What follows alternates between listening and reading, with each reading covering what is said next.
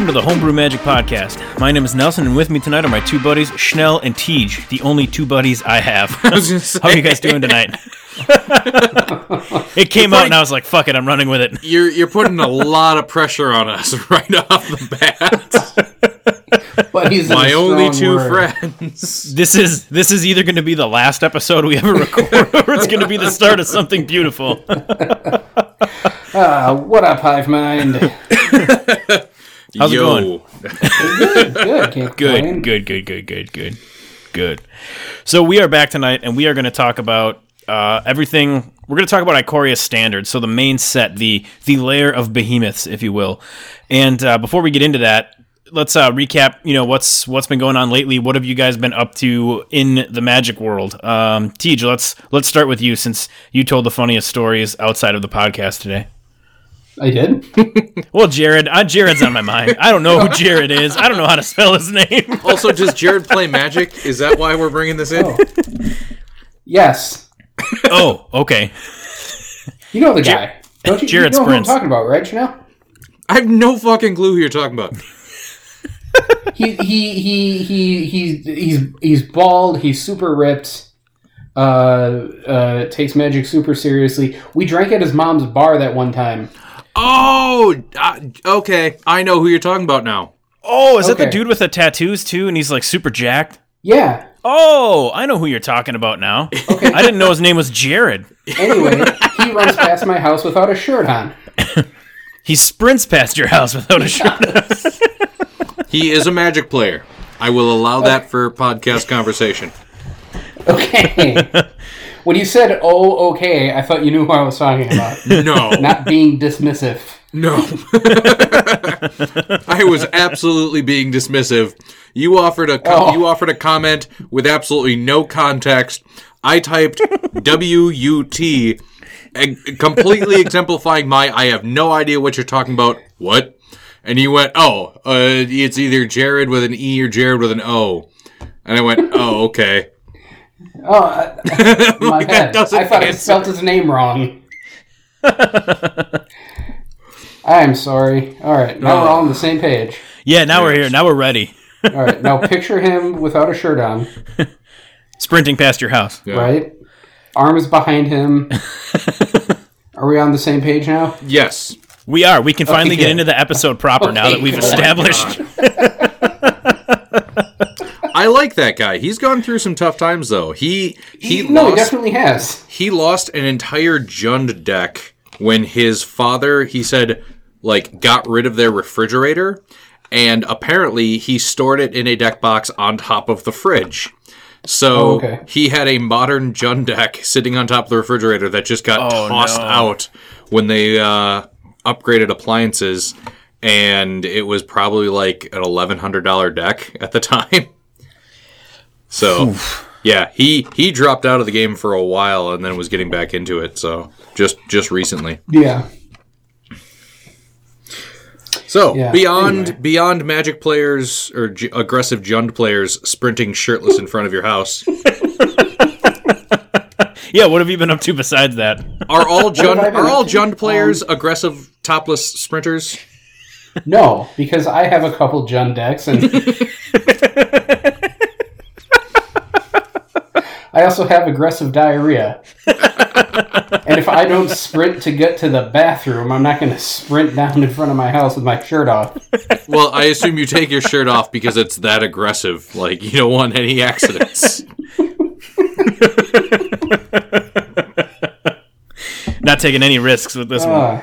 It's going to be one of those episodes, isn't it? Yeah, it is. I'm not going to lie. I think quarantine's getting to me. Yeah, I think so, too. That's fair. Yeah. That's fair. Anyway, what have I been up to in the world of Magic? I've been playing EDH Online with internet strangers and Nelson and Schnell, my two quote-unquote buddies. So that's been fun. Ikoria just came out. You know what? There's been a lot of discussion on Twitter and Reddit about the set, and I've been having a really good time discussing the set. especially discussing things that involve Mutate. Mutate is a crazy mechanic. It's very unintuitive, and I've actually been really enjoying learning the ins and outs of it. And it's made me want to build a Mutate EDH deck. So hopefully I can get my hands on one of those precons as a jumping off point. Nice. Yeah. So that's exciting. That's pretty much what I've been doing. What about you, Schnell? What have you been up to? Well, because, and I just made the official announcement in the Discord today for the store with no goddamn clear-cut end in sight. I have officially announced that I'm not renewing my store's lease in the building that I'm in. So right now, all of the store stuff is in the process of being moved to my house, which, combined with what I already have here, I need to get a little bit more organized, but I have somewhere in the area of 400,000 to 500,000 Magic cards in my house right now. So that's mind-boggling. That is a project. It will hopefully be an ongoing but not too ongoing project. Like, I made a lot of progress on the 250,000 that I was sorting from a collection I bought, almost 2 years ago now. 250,000 cards is a lot of stuff to sort on top of almost another 250,000 that the store just accumulated over that time. Right. So I've got just an F ton of Magic boxes that I've been moving, and unfortunately I made the executive decision that the upstairs spare bedroom will be my office/Magic storage. So hauling Magic cards in boxes, three 3,500 and 5,000 count boxes, from my car to my garage as a staging area, and then from my garage up a flight and a half of stairs. Magic is going to kill me. Just the amount of Magic is going to kill me. Or it's going to make you jacked. Yeah, I will be ripped enough to to play Jund and sprint topless in front of your house. God, it all comes full circle. Yeah. You showed us that picture one time of that shelving unit you had that collapsed under the weight of all of your Magic cards. Yes. Is that going to happen to the floor in your upstairs bedroom? I had carry through the main floor and I'll end up in the basement. As I was stacking boxes just on the floor along the wall, I had a mild oh god, is this? No, it should hold. I mean, it's heavy, but it's not. It'll be fine. It'll be fine. I did manage to salvage the broken shelving and remake the boards, so I've got a walk-in attic space now that has the bulk of the collection, so it's probably in the area of 300,000 Magic cards in storage boxes.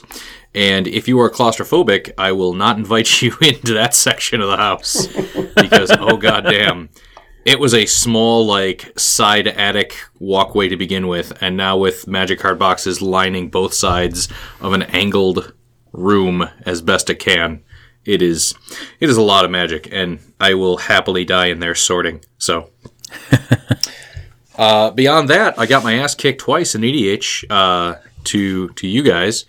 So I am looking forward to recreating my Hannah deck, because my Hannah deck started off as a stupid idea, like most of my decks, and I just kept going, nope, I'm going to make it work. Nope, I'm going to make it work.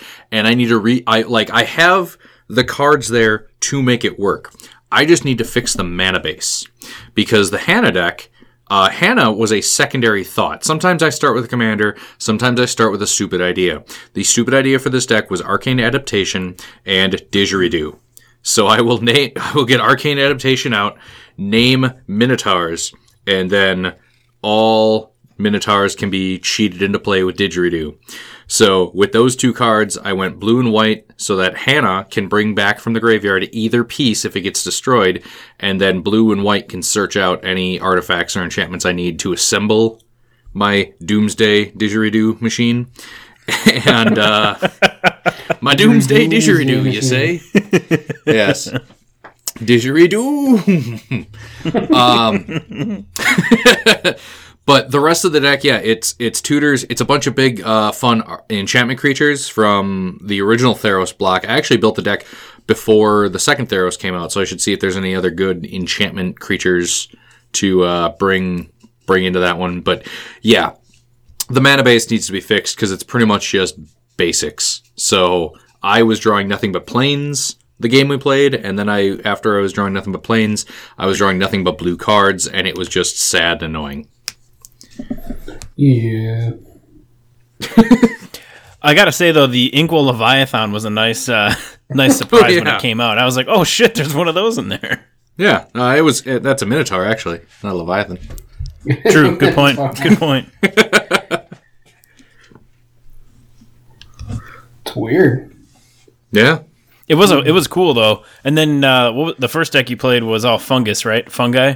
Oh yes, my Thalen of the Havenwood, also a deck that I'm slowly starting to upgrade because I have built so many decks a couple of years ago that I still play that there are now good, better things to put in them. So like Slimefoot was a recent addition, but the entire deck is like probably a quarter of just Fallen Empires and all the Thalids. Yeah.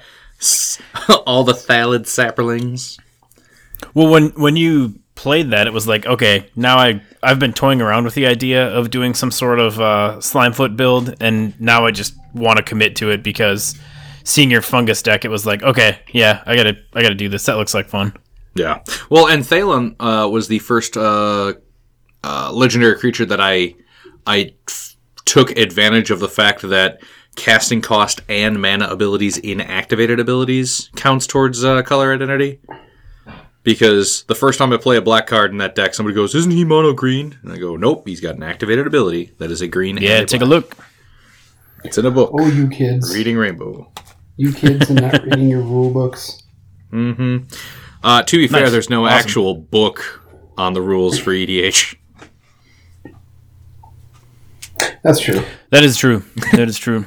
Remember when you used to get the God, what do they call them? Starter decks, and they had the little book in them back in the day. Well, I was going to say cleaning out space in my attic for more Magic cards. I did find one from Urza's Legacy and Urza's Saga. The little like, here's how to play the game of Magic and your little strategy guide. I'm like, oh god, this is so cool.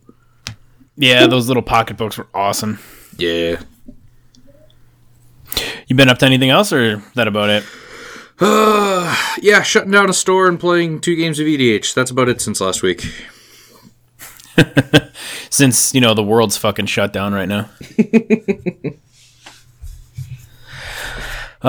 Yeah, I mean, I'm going to save what I did today for the last part because that's going to be a springboard into a greater discussion here. But other than that, yeah, I mean, I played EDH with you guys finally. It was fun. I got to bust out my Nicol Bolas EDH deck, and actually that was the first time I won with it, so that was exciting. But also, it's just really fun to play because that deck's just all about disruption, and it actually worked the way it was supposed to. Unfortunately, though, so I hit an early Raiders Wake, and then Schnell, I think you popped it with an ability on something. I don't remember what. But it was you a popped random my Raiders Wake right away. Yeah. It was a random fungus creature that And had a it- kicker of destroying a That's right. Yeah, that's what it was. That's right. Mold That's Chamber? right. Yeah. Yeah, that might have been it. So I'm sitting there like, okay, now I can't deal damage to you guys for discarding your cards. In my hand, I'm holding like Windfall, Prosperity, Magus of the Wheel. I'm like, okay, everything I want to do to force you to pitch and take damage, I can't do. And then I didn't have a Reliquary Tower, so I had a Geth's Grimoire on the board, and I couldn't like make you guys discard 7 cards and then I draw 14 and then have to pitch 2/3 of what's left in my hand after that. So it was an interesting thing, but I ended up getting lucky in that I caught some planeswalkers I needed, like Angrath of Flame Chain let me steal Tej's commander, which helped slow him down. And then the Bolas, I flipped my Bolas, and it was just kind of downhill for you guys from there. Well, I was then going to the say, second when you cast Bolas Planeswalker, that and like taking control of Tej's creature, that was a big Yeah. tipping point, So too. having the Bolas Planeswalker, Nicol Bolas Planeswalker early helped a lot, and then flipping my commander into the Arisen kind of shut the door on everything. So that worked out well, just because I had a bunch of I had some flyers on the board, so I could block anybody trying to come at my commanders, which helped. I had like a Kess and some Specters out, but the second game was fun. I played my Darien deck again, and it was just cool to see. I had a Ankh of Mishra in my opening hand, so it was really nice to be able to get him out early and then turn on the every time I take a point of damage, I create a soldier. But then Tej was playing his Uro deck, and it it just took over and smashed us pretty good, because you got all your Planeswalker friends out, and we had no way to do anything to him. What really hurt? What did you? Your Merciless Eviction wiped all my tokens, and then I couldn't. And then I couldn't generate anything after that, and it was all downhill. But there was definitely some fun EDH games. And then today I decided that I was going to fire up Arena just for shits and giggles, try to play some Ikoria, or at least see some played before we talk about it. And I saw that I had forgotten they were doing Brawl for free through, I think, May 21st. I don't know if it's like part of a pandemic, here, do this and have some fun. We're going to get rid of that stupid ass 10,000 gold requirement to play a format of Magic. But I built a Kalia from M20, Kalia the whatever. She essentially tutors the top 6 cards of your deck for Dragon, Demon, or Angel. So that Kalia. And I played 6 games of Brawl. Every single person I played against played Nethroi as their commander. So it's a new card from Ikoria, and Nethroi Apex of Death is 2 and Abzan, so white, black, green, for a 5/5 cat nightmare beast that has a mutate cost of 4 white green hybrid and 2 black. And then it's got Death Touch and Lifelink, and whenever it mutates, return any number of target creature cards with total power 10 or less from your graveyard to the battlefield. I'm just bitching because I think that is way too... That should be banned in Brawl. I think that's way too powerful for the limited removal options in a standard environment, as far as like mass removal options. Schnell and I had touched on this real briefly before Tej logged in and we started talking, but there are ways to shut down graveyards right now in standard, in Grafdigger's Cage and Leyline of the Void. But that's like 1 or 2 cards out of a singleton deck, and like that's it. I just think that this thing being able to be recurred again and again and again and again, and constantly pulling out value engines from graveyards. So think like Kroxa, or I don't know what else can come out. Well, no, wait, Kroxa's got red in the mana cost, doesn't it? So not Kroxa, but Cavalier of Dawn, Cavalier of Night, Cavalier of Flame, just anything that when they enter the battlefield or when they come back from the graveyard, they're just getting you, when they hit the graveyard, they're just giving you massive value. And it just, every game, I'd be ahead, and it was great. And I'd have like a board wipe, or maybe like a Banishing Light or something to exile it. But because they can keep putting it back into the command zone, the value that it just generates in such a limited environment is just absolutely stupid and bonkers. And even though I don't play Brawl outside of today and this afternoon specifically, I think Nethroi should be banned in Brawl. That's my humble opinion. And I believe, Nethroi's in the main set, so this isn't even a commander card. So I can bitch about it right now, because we're going to we're going to talk about Ikoria now. And I guess that's where I'm starting. That card is way too powerful for Brawl, and it sucks, but I probably won't play that much Brawl going forward anyway. But it should still be banned, damn it, in that format only. Otherwise, it's a great card. I love that card. I think it's an awesome card. I just don't like playing against it, so there's that. But yeah, what do you guys think? Ikoria, the main core set, we've all had some time to kind of digest it. The last time we talked about Ikoria, we focused on the Commander 2020 aspect of it, and now we're gonna focus on the actual main standard set. So what are your first impressions on it? Like it, love it, hate it, indifferent? What do you think? I like it, and I really want to play it in a bunch of different formats. Going through it, I am not super thrilled with the idea of mutate, especially in like standard or modern, where generally there's a lot of creature removal, a lot of creature hate, and basically it's the putting all your eggs in one easily targetable basket. That being said, I haven't seen any mutate creatures that are just terrible on their own. They all, in my opinion, pass the vanilla test well enough. And being able to have the versatility of throwing them onto any other non-human creature, I think makes them good and fun. I just want to see them played more, and I want to screw around with them more before I start committing to the mutate mechanic. That being said, I will probably also make a mutate EDH just because I love building stupid EDH decks, and I think that one, like, thematic stupid. So I think that'll be a fun thematic deck to build. Yeah, I was also not impressed with mutate at the start until, like I mentioned earlier, I started finding out exactly how complex the mutate mechanic is, and the simple fact that anything you mutate, all of those abilities are actually characteristics that are added to a creature and are therefore copyable, makes the mechanic a lot more interesting to me. The very first thing I thought of was Progenitor Mimic, and that just snowballed into a whole bunch of other different options of what to do with these mutate cards.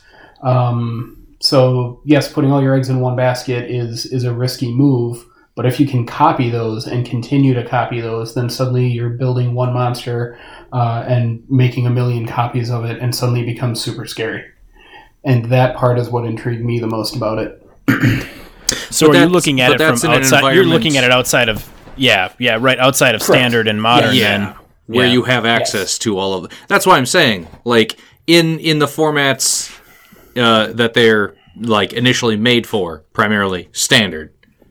Right. No, I'm not as thrilled as about it in that. That being said, as you pointed out, yes, in EDH and other, the more cards you can put with it, the better the mechanic becomes.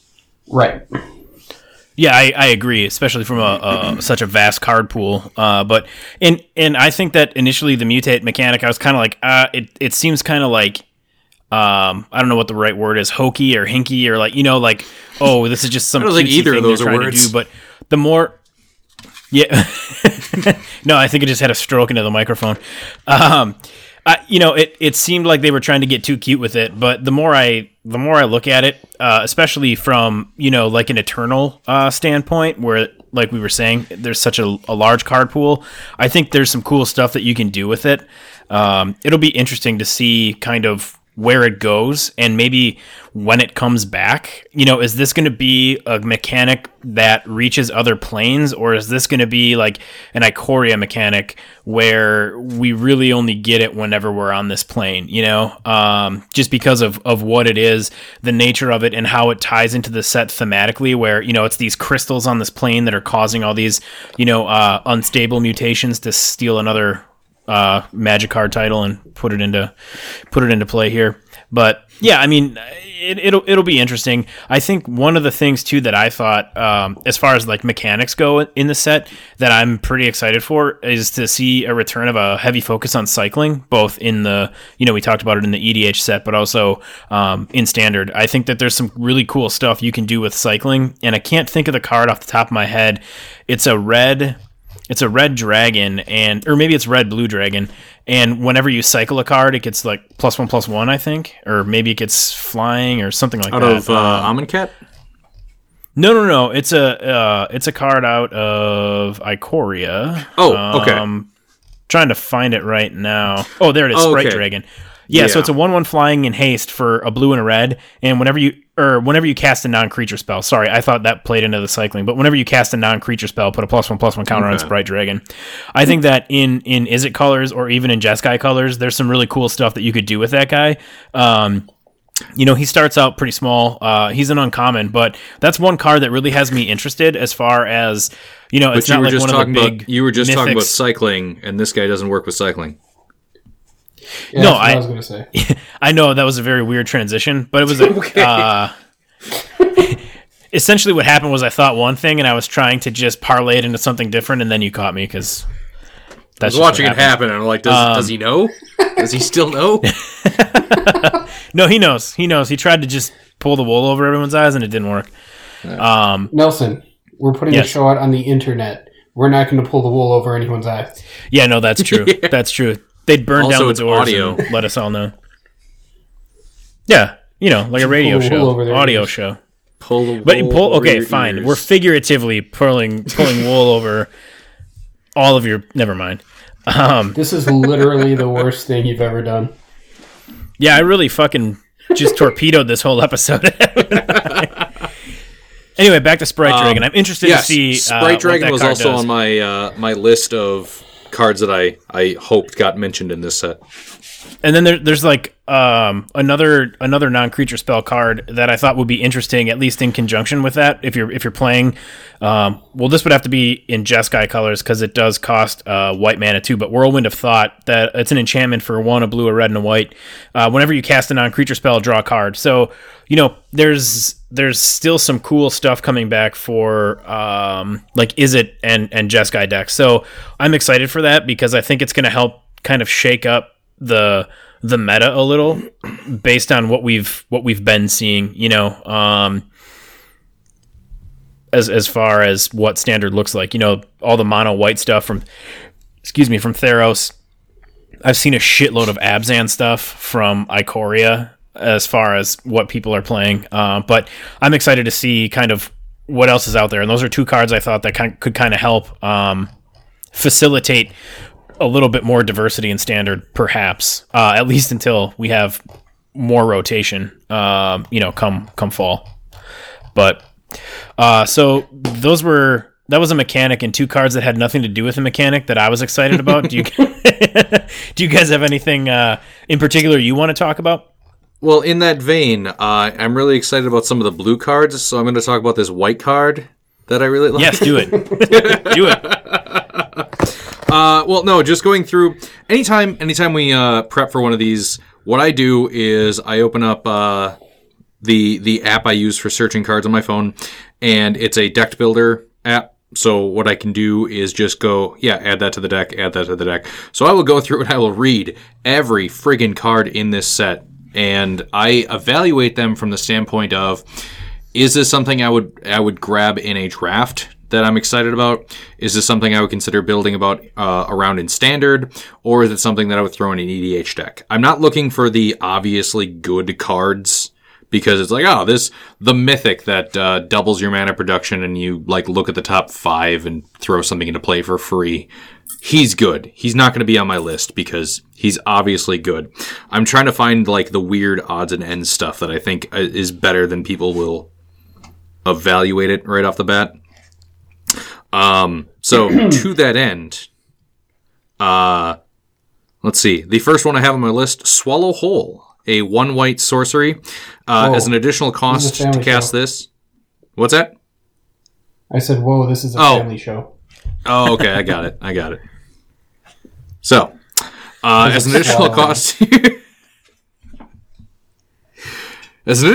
cast this spell, tap an untapped creature you control. Exile target tapped creature, Jesus Christ, and put a +1/+1 counter on the creature tapped to pay for it. For 1 white, it's only sorcery speed, but I think this is a really good example of what white traditionally does of just dicking over tapped creatures, whether they attacked or activated, and it's super cost effective and pumps up your stuff.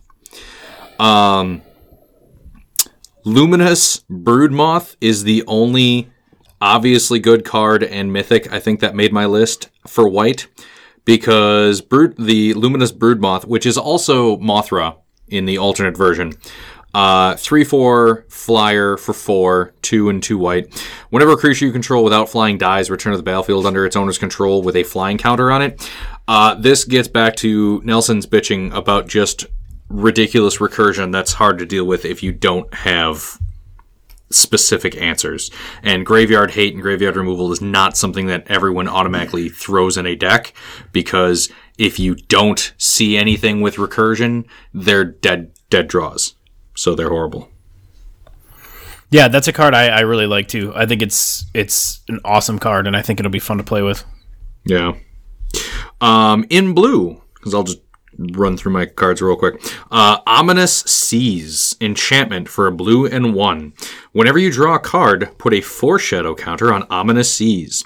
Remove 8 foreshadow counters from Ominous Seas to create an 8/8 blue Kraken creature token, and it has cycling. I absolutely love this stupid thing just because it's an enchantment, so it's already a little bit more difficult to deal with than just, a creature, because everyone hates and kills creatures. It's every card draw, not just your first card draw of each turn. It takes 8 to create a token, but you don't sacrifice the enchantment, so if you continue to draw cards, you'll just keep building this thing up and can pump out more and more 8/8 tokens. Plus, if you don't like it, don't want it, at the time you draw it, it's got cycling. Use it to discard and draw to activate your other Ominous Seas. Oh, I do have one mutate card on here. Sea Dasher Octopus.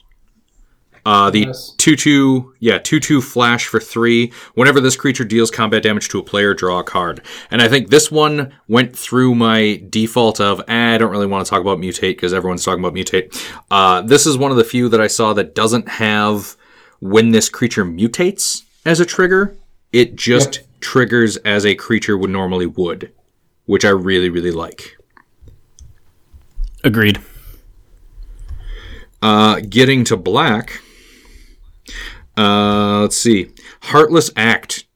Black and a colorless, instant. Choose one. Destroy target creature with no counters on it, which, that's just a fantastic kill card for 2 mana. Or remove up to 3 counters from target creature. So that'll knock down stuff with +1/+1 counters at instant speed, or in standard and sealed formats with Ikoria. All of these sweet new trample counters, flying counters. I forget what all the other keywords, but the keyword counters. Yeah, what, lifelink? Yeah, all the keyword counters, yeah. All the keyword counters. I absolutely love this thing. I think this is probably going to be featured in even modern decks, just because it's good removal and it's restricted, but it's a weird restriction that meets a lot of targets. So it's not like Walk the Plank, where it's like, oh, everything but Merfolk, and then you play against a Merfolk deck and it's just useless. But it's in that ballpark, and Walk the Plank is good removal. My last black card here, Bastion of Remembrance. First off, I just love the card and the art, because it's a dude standing atop a castle wall, yelling at people with a spear, and you have all these sweet tapestries. When it enters the battlefield, create a 1/1 white human soldier creature token, and then whenever a creature you control dies, each opponent loses 1 life and you gain a life. The second ability really sells it for me because it doesn't have the restriction of not a non-token creature. It's just any creature. So yeah, you only get a 1/1 for 3, but then when that or anything else you control dies, you are aristocrating them. Yep. Yep. That's actually one that I was looking at. It doesn't necessarily fit the whole vampire flavor, but for like my Edgar Markov EDH deck, just because I want to turn that into a little more focus on aristocrats, and that's just another way to trigger so many things in that deck. So that's a card I've had my eye on too. I think that's a great card. I'm gonna help you out here, Nelson. Are you ready? Oh boy. All right. It's an enchantment, which means it's not a creature. True. And it's a Bastion of Remembrance. So you can put that in your vampire deck and be like, hey, remember vampires? Oh yeah, those guys. Or, hey, remember when you used to be human, since it creates a human soldier creature token? Well, that's just food for the vampires. Good point. Oh, there we go. Oh, now it fits. Fuck it, I'm putting it in. Good. We did it. We got there. Beautiful. Nailed it. Nailed it. So, we got white, blue, black. For my red list, Blister Spit Gremlin. It is a gremlin. It is a 1/1 for 1 red. Common, so it's pauper legal, and that's kind of how I viewed this as a potential pauper deck. Pay 1, tap. He deals 1 damage to each opponent. But then whenever you cast a non-creature spell, untap him. So, not the greatest because it has that 1, but being able to untap it anytime you cast a non-creature, and the fact that it hits all opponents, I think there's some cool synergy stuff with some of the Izzet Pauper builds that I've seen and played. I have actually 2 more cards for red here. Flame Spill, instant for 1 red and 2. Flame Spill deals 4 damage to target creature. Excess damage is dealt to that creature's controller instead. It's on the list because we finally have spells with trample damage. Yes. And it's instant speed. It's not sorcery speed like Lava Coil. Oh yeah. It doesn't exile, which would have been cool, but it is trample damage on Very true. on an instant, and 4 damage is not nothing. No, not at all. And then Fire Prophecy. Instant for 1 red and 1 colorless, or generic. I love the art on this thing, because it's just like a fiery eyeball. Eye of Sauron. Yeah. 3 damage to target creature. You may put a card from your hand on the bottom of your library if you do draw a card. Being able to cycle in red and pitch those goddamn mountains when you don't need them, always helpful. It's a common, so it's pauper potential, and I think this card is fantastic. Yeah, that's on my list too. I like how it's like you said, cycling, but without the extra. Or I should say, it's cycling. The CMC is the same as if you were to cycle it, and it comes with the added benefit of dealing 3 damage to a creature, which is again nothing to shake a stick at in especially like a limited environment. Yeah. For green I was pretty meh about in this set. I've got Ram Through, which is an instant for 1 and a green. Target creature you control deals... It's a family show. Target creature you control deals damage equal to its power to target creature you don't control. If the creature you control has trample, excess damage is dealt to that creature's controller instead.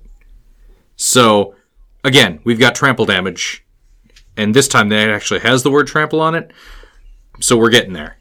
But I like this spell just because it's a fight with a little extra oomph. So it's removal and it's direct damage. I think I knew there was a second card that dealt excess damage. That's cool. Yeah, Ram Through I like too. Ear holes. Charge of the Forever Beast. Sorcery for 2 and a green. As an additional cost to cast a spell, reveal a creature card from your hand. Charge of the Forever Beast deals damage to target creature or planeswalker equal to the revealed card's power. So that's just a neat little twist on the usual green fight mechanic where it's something you have in play. And because it's 3, you could reveal that you have that stupid 11/11 creature in your hand and just power through and kill anything you need to. So... I like I said, it's pretty meh for the green stuff that I looked at overall in this set, but there's neat twists on some of the classics that green usually does. I also, as an honorable mention, put Colossification on this list. I think it's a bad card. However, it has a glorious orange kitty towering over the forests, and the flavor text is just phenomenal. Turns out the case of the flattened outpost and the case of the missing kitten were related.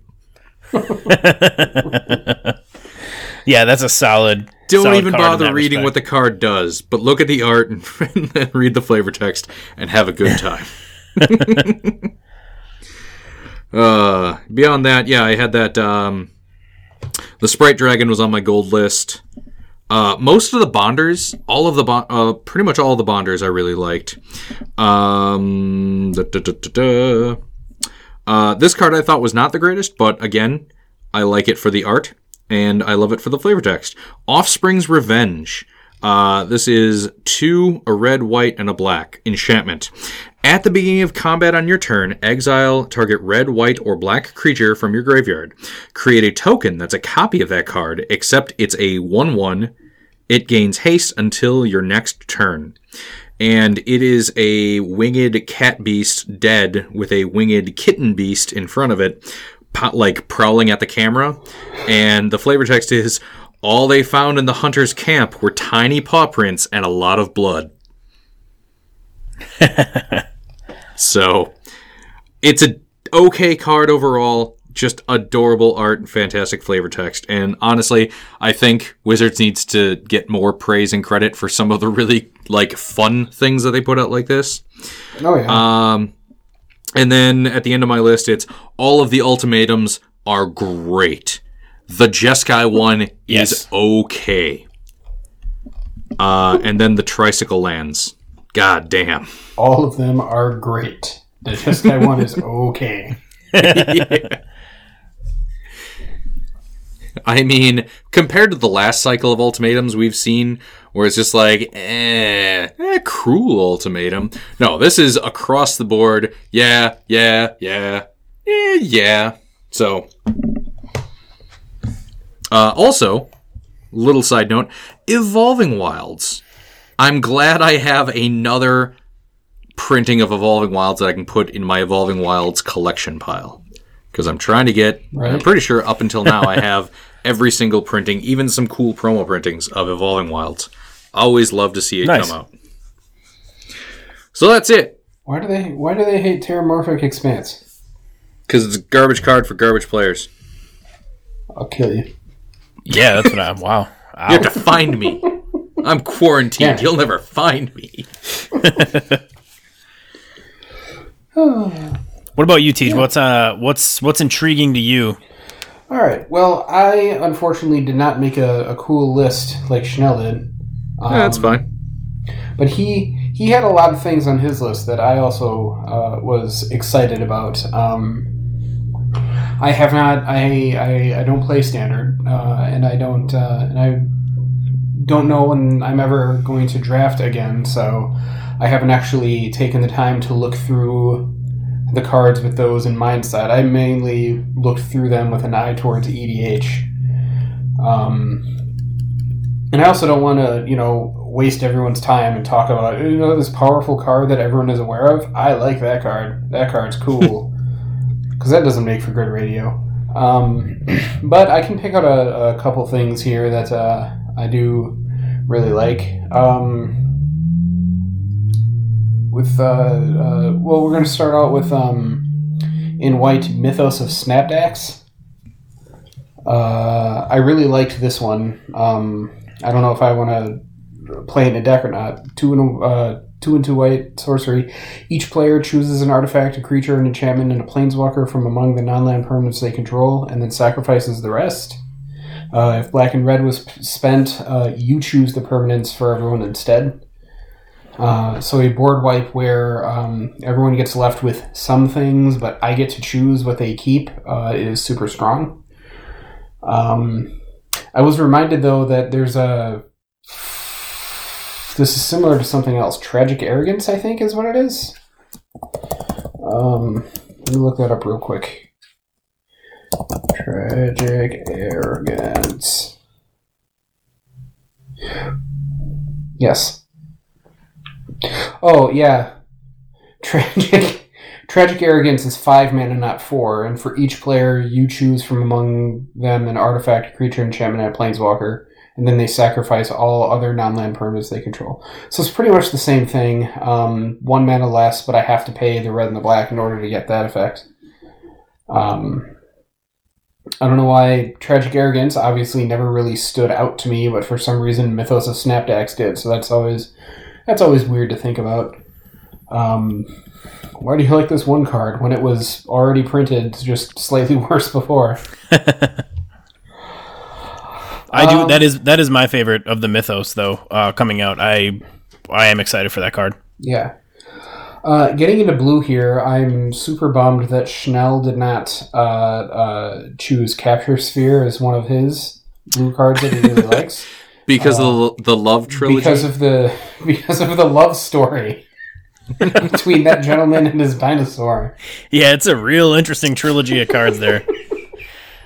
So let's talk about this real quick, because I think this is really funny. So if you're not aware, The story begins on the red card. Let me find it here. Forbidden Friendship, which is whatever the card does. It doesn't matter. We're going to talk about the name, the artwork, and the flavor text. So it's a forbidden friendship, and it's between this man and this dinosaur. The two looked at each other, and neither fled. I see, the soldier murmured. We're both just fighting for survival out here, aren't we? And then some time passes, and something horrible happens.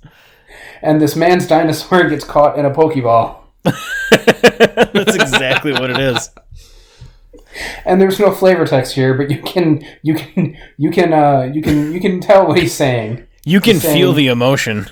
Hey, get my dinosaur out of that Pokeball. The friendship was forbidden. We never thought we would have got caught, but we did. Damn it. We're taking him away. Society be damned. And if you think this story is going to end on a down note, there is a cathartic reunion where man and beast are reunited once more. And goddamn if they're not loving on each other. Oh my god, I think Teach just gave me the Rona on that one.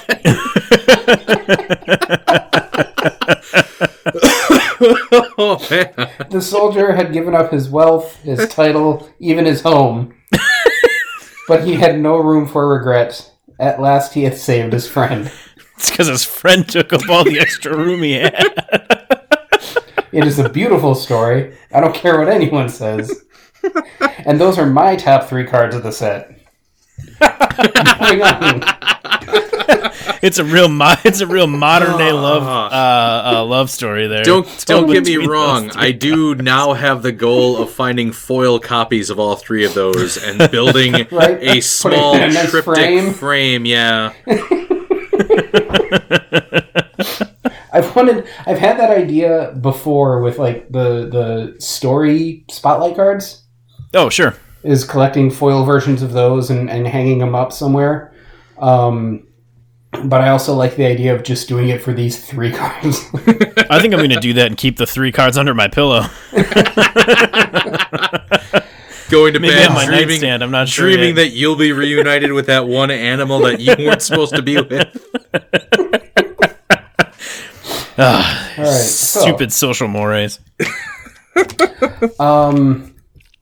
We're going to talk about a card that I hate. You guys Good. ready? Yeah, there you go. Evolving Shark Wilds. Typhoon. No. Oh god, yeah. Evolving Wilds. Shark Typhoon. Hey guys, remember Sharknado? Do you? You guys, you remember Sharknado? We're going to force it onto a card. You guys. We're hip. We're with it. We remember memes. It's not how memes work. We remember memes. I did have when I was going through the list or the entire set list today, I did wonder if I should bring up just when Wizards is clearly pandering to us and how we should react to that. I mean, granted, the dinosaur love story, they're clearly pandering, but this is worse. Everything is worse than the Dino love story. It's so much worse. Yeah. Yeah. Heartless Act was on my list of super awesome cards. Yeah, I love that card a lot. What else? There was another black one, I thought.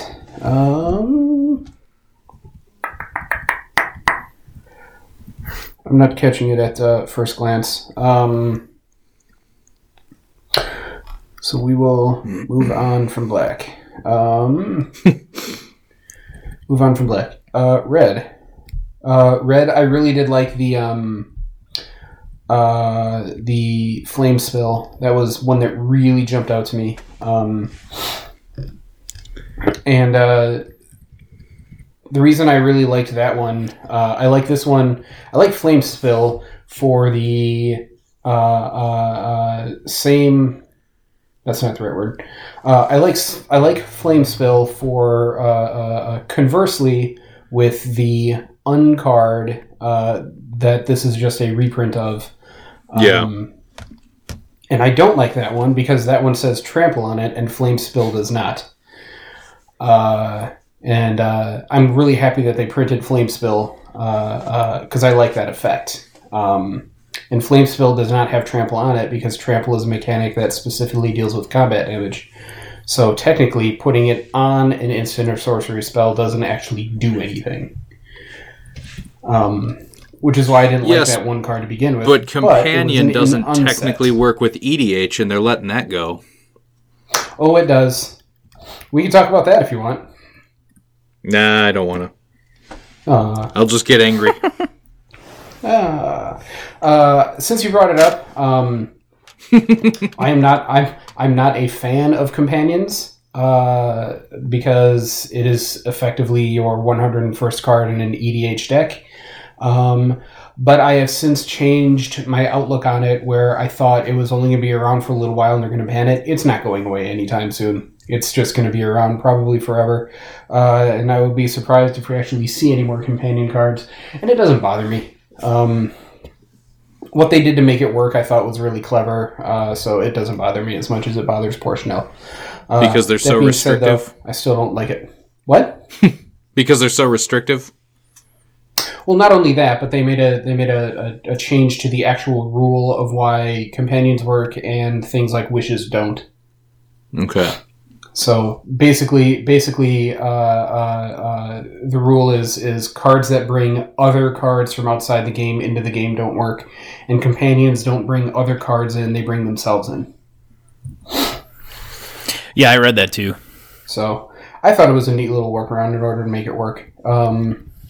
But I saw that, didn't think it should work, simply because I don't like 101 cards. I like the 100 cards. But I also don't fault them for trying to make the flashy new mechanic work. And if you can build a good deck with those restrictions, go for it. It doesn't bother me at all. I want to talk a little bit about Luca Coppercoat Outcast. This is one of the Planeswalkers in the set. And I'm still debating whether or not I want to put this in my Avengers deck. 5 mana for a 5 loyalty Planeswalker, 3 and 2 red. +1, exile the top 3 cards of your library. Creatures exiled this way gain, you may cast this card from exile as long as you control a Luca Planeswalker. -2, exile target creature you control, then reveal cards from the top of your library until you reveal a creature card with higher converted mana cost. Put that card onto the battlefield and the rest on the bottom of your library in a random order. And that's the ability that speaks to me, because my deck doesn't have that many creatures in it, but the creatures that they do have do one of 3 things. It either makes you either have to, it taxes people for attacking me or planeswalkers I control, which is a useful ability. There's Dejiro, who will tutor a planeswalker for me, which is a good ability. Then there's Gisela, Blade of Gold Knight. Who completely wrecked Schnell and I the other night. That it did. That it did. And I've got a lot of planeswalkers that make tokens. So the thought of exiling a token and just getting one of my few yet super powerful creatures on the board seems really strong. So that might find a slot in the deck. I just have to go through and look for what to cut for it. One of the challenges I had when building the deck was because Mardu Planeswalkers isn't, as far as I know, anything that anyone else has ever done, because the best Planeswalkers are going to be in blue and green, especially when you can take advantage of like doubling season. So I had a hard time, finding decent to good Planeswalkers to put in this deck, and I think Luca might have a shot at finding a home there if I can make it work reliably. Nice. Yeah, I like that one. What else? We cannot not talk about Yadaro Wandering Monster, because it's a legendary dinosaur turtle. That's true. Yes. Big old red card. There was a You guys remember what is it? Meandering Tower Shell. Yeah, that's what it was. Meandering Tower Shell. I was going to call it Meandering Wanderer. But yeah, Meandering Tower Shell. I always thought it would be really, really funny if they made just every single set that Wizards puts out. They throw in just like a couple hundred copies of Meandering Tower Shell just randomly. So every once in a while, some lucky person will open up a booster, and there's a Meandering Tower Shell just meandering into the set for no reason. Sorry, I'm late, guys. And I had the same thought with Yadaro Wandering Monster. Just 3 years down the line, I opened a Yadaro. He wandered into this plane. Wandered right into this booster pack. That would be great. Schnell loves colossification. I hate colossification, but it is a big kitty. It's so bad, but it's a big, That is a big old but kitty. it's a big kitty, and it has fantastic flavor text. It's got those Dilophosaurus fins on it. That thing's gonna spit shit in your eye. Only if you're Newman. If you're Newman. For some weird reason, I got really excited about the reprint of Fertilid. I did too. like Fertilid. Yep, that's a card I've always liked, and I was excited to see it come into Standard again. There was another green one that I liked. Or was it Fertilid? Ivy Elemental's a reprint, right?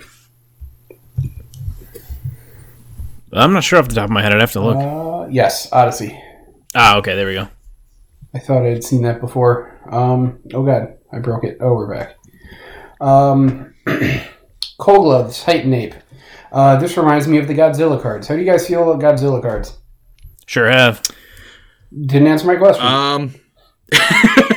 Wait, How do you did feel about say the Godzilla cards? Sure, I thought you said. I thought you said, "Have you seen them all?" And I was like, "That's a fucking weird question to ask." But sure, I'll play. No, I just can't fucking hear. That's all. That was fantastic. I'll chime in while Nelson's still processing what's going on. I have two even responses that are directly opposed to each other to this whole fucking thing. The first response is, that's dumb. Why do they have to, tie it into another franchise? Why can't they just have their own thing, blah, blah, blah. And then there's the other half of my brain that goes, yeah, but kaiju are fucking sweet, and Godzilla and Mothra and Rodan, I could have them all as Magic cards. Yes, I want to collect all the stupid kaiju cards, but I'm going to be angry and hateful the whole time. Yeah. I think instead, as far as the kaiju cards are concerned, I think instead of printing some of the secret layers that they've printed, if you want to use that as hey, check out this sweet promotional product, I think that's a cool way. But I feel like it's like you said, to a point, shoehorned in a Standard. I just, you're talking about this plane in the Magic universe where all these things live. Obviously, Godzilla and Mothra don't live here, but we're gonna shoo them in anyway and make them legal for play. I don't know. It feels forced to me, and I just feel like maybe this would have been something for some sort of supplemental product. Oh, hey, look at this idea we had in conjunction with this plane of these crazy mutating monsters. Kind of like how there's the Sword of Dungeons and Dragons or the Transformer cards, that you can collect. So I don't know. Maybe that's me being a crotchety old man about it, but I just didn't think it was necessary, and I think it would have been better as a supplemental product. Necessary. I no. like the way that they're introducing them. That basically it's like playable uncards that don't change the game because they're just reskinning the old cards, and they even still keep their old card name. So I think I will say that it's the best way for them to be shitty about just weird tie-ins. I agree. I would say that they were really completely stupid and pointless if it wasn't just a reskin, right? I mean, like you said, it keeps its name. It's the same card, just with a Godzilla picture and title to it. So I do have to give them credit for that. At least they didn't go way overboard and, like you said, make it more of an unset kind of card than it already might feel like at face value.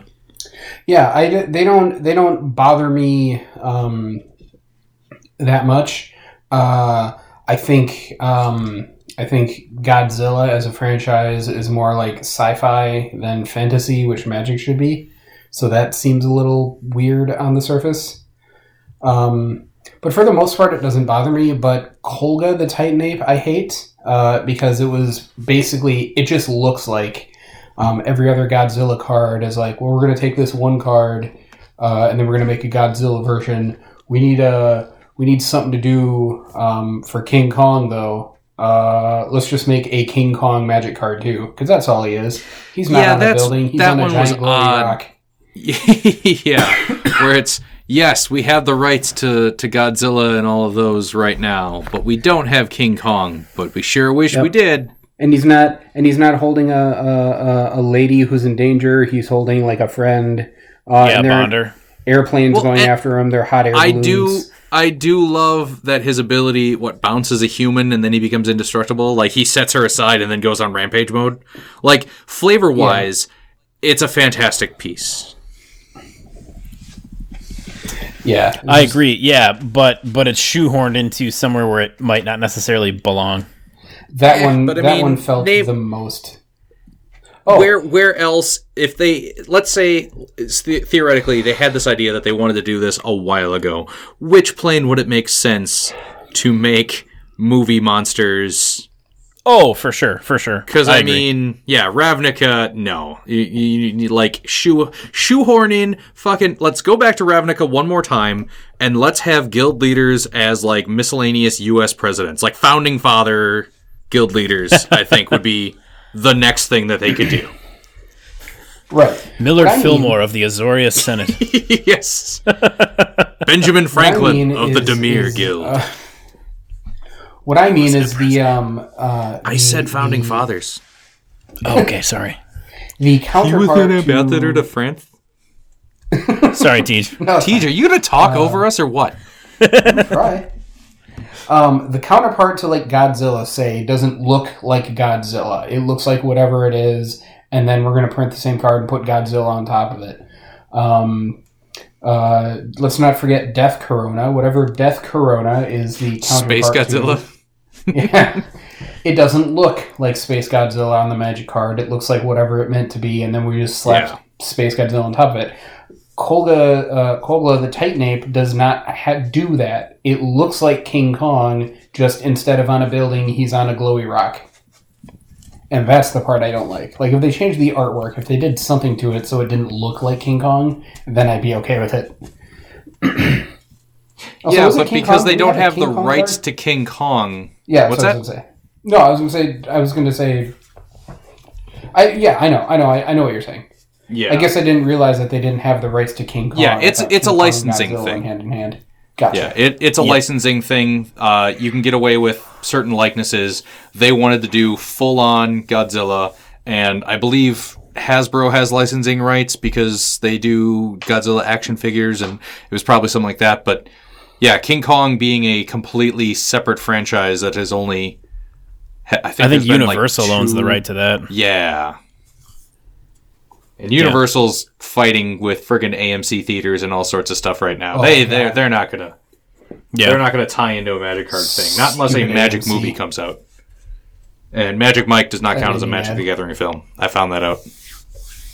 You have that cartoon coming out at some point. A Magic Mike Netflix. Yeah. For all the adults in the audience. I'm familiar. Like it's gonna be like anime style though, isn't it? Yes. Not that that's a I think so. Yeah. Yeah. Yes. Aren't the Russo brothers working on that, or am I confusing that with something else? No, I thought someone Marvel or like Avengers it is the Russo brothers. Was invited. Yeah. Anyway, you know what card I do like? General Lisa Kudrow of Drannith. She's looking a little haggard, having been transported to Ikoria. General Kudrow is cool because he's the obvious antagonist, master tactician, whose soldiers are just pawns to him. And I like the idea that he doesn't care about his soldiers because he will sacrifice 2 of them in exchange for taking down one of his enemies. And I just think that's a neat concept for a card. Yeah, I agree. I like how they built that card. Yeah. I like Parcel Beast. Parcel Beast, Schnell, another mutate card right up your alley. Because it's not one of those when this card mutates triggers. 2/4 Elemental Beast, pay 1 and tap it to look at the top card of your library. And if it's a land card, you may put it on the battlefield. If you don't, put it into your hand. That's just a decent ability to put on a creature in the first place, and being able to mutate that onto something else is super cool. Tej, I have a judge question real quick. Yes. Okay, so let's say, for example, I have a 3/3 dinosaur in play. Yep. And I'm using that as an example because I have a token in front of me. And I mutate the Parcel Beast underneath this dinosaur. Does that casting and resolution count as that creature mutating? Or does it have to have the mutate ability on the creature that is then being targeted by another mutate ability for that one to trigger? Your dinosaur token has mutated. So the act of casting it on a creature is that creature mutating, but it already counts as having the text of the card that is doing the mutating when the spell resolves? Are you talking about abilities that trigger when it mutates? So the Parcel Beast is when it mutates, get a land, right? No, the Parcel Beast is you pay 1 and tap it to get a land. Okay, but I mean, let's say it's when it mutates, X happens. Right. Regal Leosaur is right here in front of me. Whenever this creature mutates, other creatures you control get +2/+1. So you're asking, if you put Regal Leosaur underneath your beast token, will that ability trigger? Does it count as mutating, or is it when mutate resolves, does the creature now have the ability that future mutations will cause that trigger? That trigger will cause it when you mutate it the first time. Okay. See, and that's what I feel is a little counterintuitive to the mutate ability. That, yes, you get all... Because they like all the videos that I've seen so far, they're like, oh, it's cool because you give them all the abilities of everything that's in the pile. But you're triggering something that's not in the pile yet, the way it's worded. Like, I understand if it works the other way, but it's just, on first glance, it feels... It's one of not those. As good. Well, it's one of those like it's a triggered ability that triggers when it mutates. So it has to like when this enters the battle. It's basically when this enters the battlefield. So things that have when enter the battlefield abilities, they trigger when they enter the battlefield. So they enter the battlefield, they saw themselves enter the battlefield, and then they do their thing. This works the same way. This mutated, it saw itself mutate, so it gets its ability. Okay. Thank you for the clarification. more you know. Right. Well, and you said you read a lot about it, so I wanted to, like, I'm sure there's other people that may be listening absolutely. that would also have benefited from Judge Tej's court. Yes. Judge Tej's court. I like Sprite Dragon because Sprite Dragon is the only dragon in the set, which somehow infuriated me that all those Godzilla monsters, they're all dinosaurs and not a single one of them was a dragon. Especially the big multi-headed guy. Don't understand how that's not a dragon, but whatever. Yeah, that was weird. Companion, give or take. Companion is apparently destroying Vintage. And I don't know enough about Vintage to know exactly what's going on, but apparently people are screaming for a companion ban in Vintage. Because I'll have to look into that. Way too strong. So that amuses me. Companion... Oh, I know what I was going to say. So, there's this episode of South Park where the kids are all in preschool and they're playing firemen. Where they pretend that something is on fire, so they pee on it to put it out. But they want to put out a real fire, so they get this other kid, Trent Boyette, to start a real fire so they can pee on it and put it out. But they don't have enough pee to put it out, and the fire gets out of control. destroys their classroom, severely burns their teacher, and the cops take Trent Boyette to juvie for setting this fire. And the kids are like, oh, he's going to get super pissed when he gets out of juvie. Yeah, but that's like 5 years from now. It doesn't matter right now. But then 5 years later, Trent Boyette comes out of juvie and goes on this rampage. And that's what Ikoria reminded me of. Is it seemed like there was some wizard's intern that someone was just asking, what would you like to see in a magic set?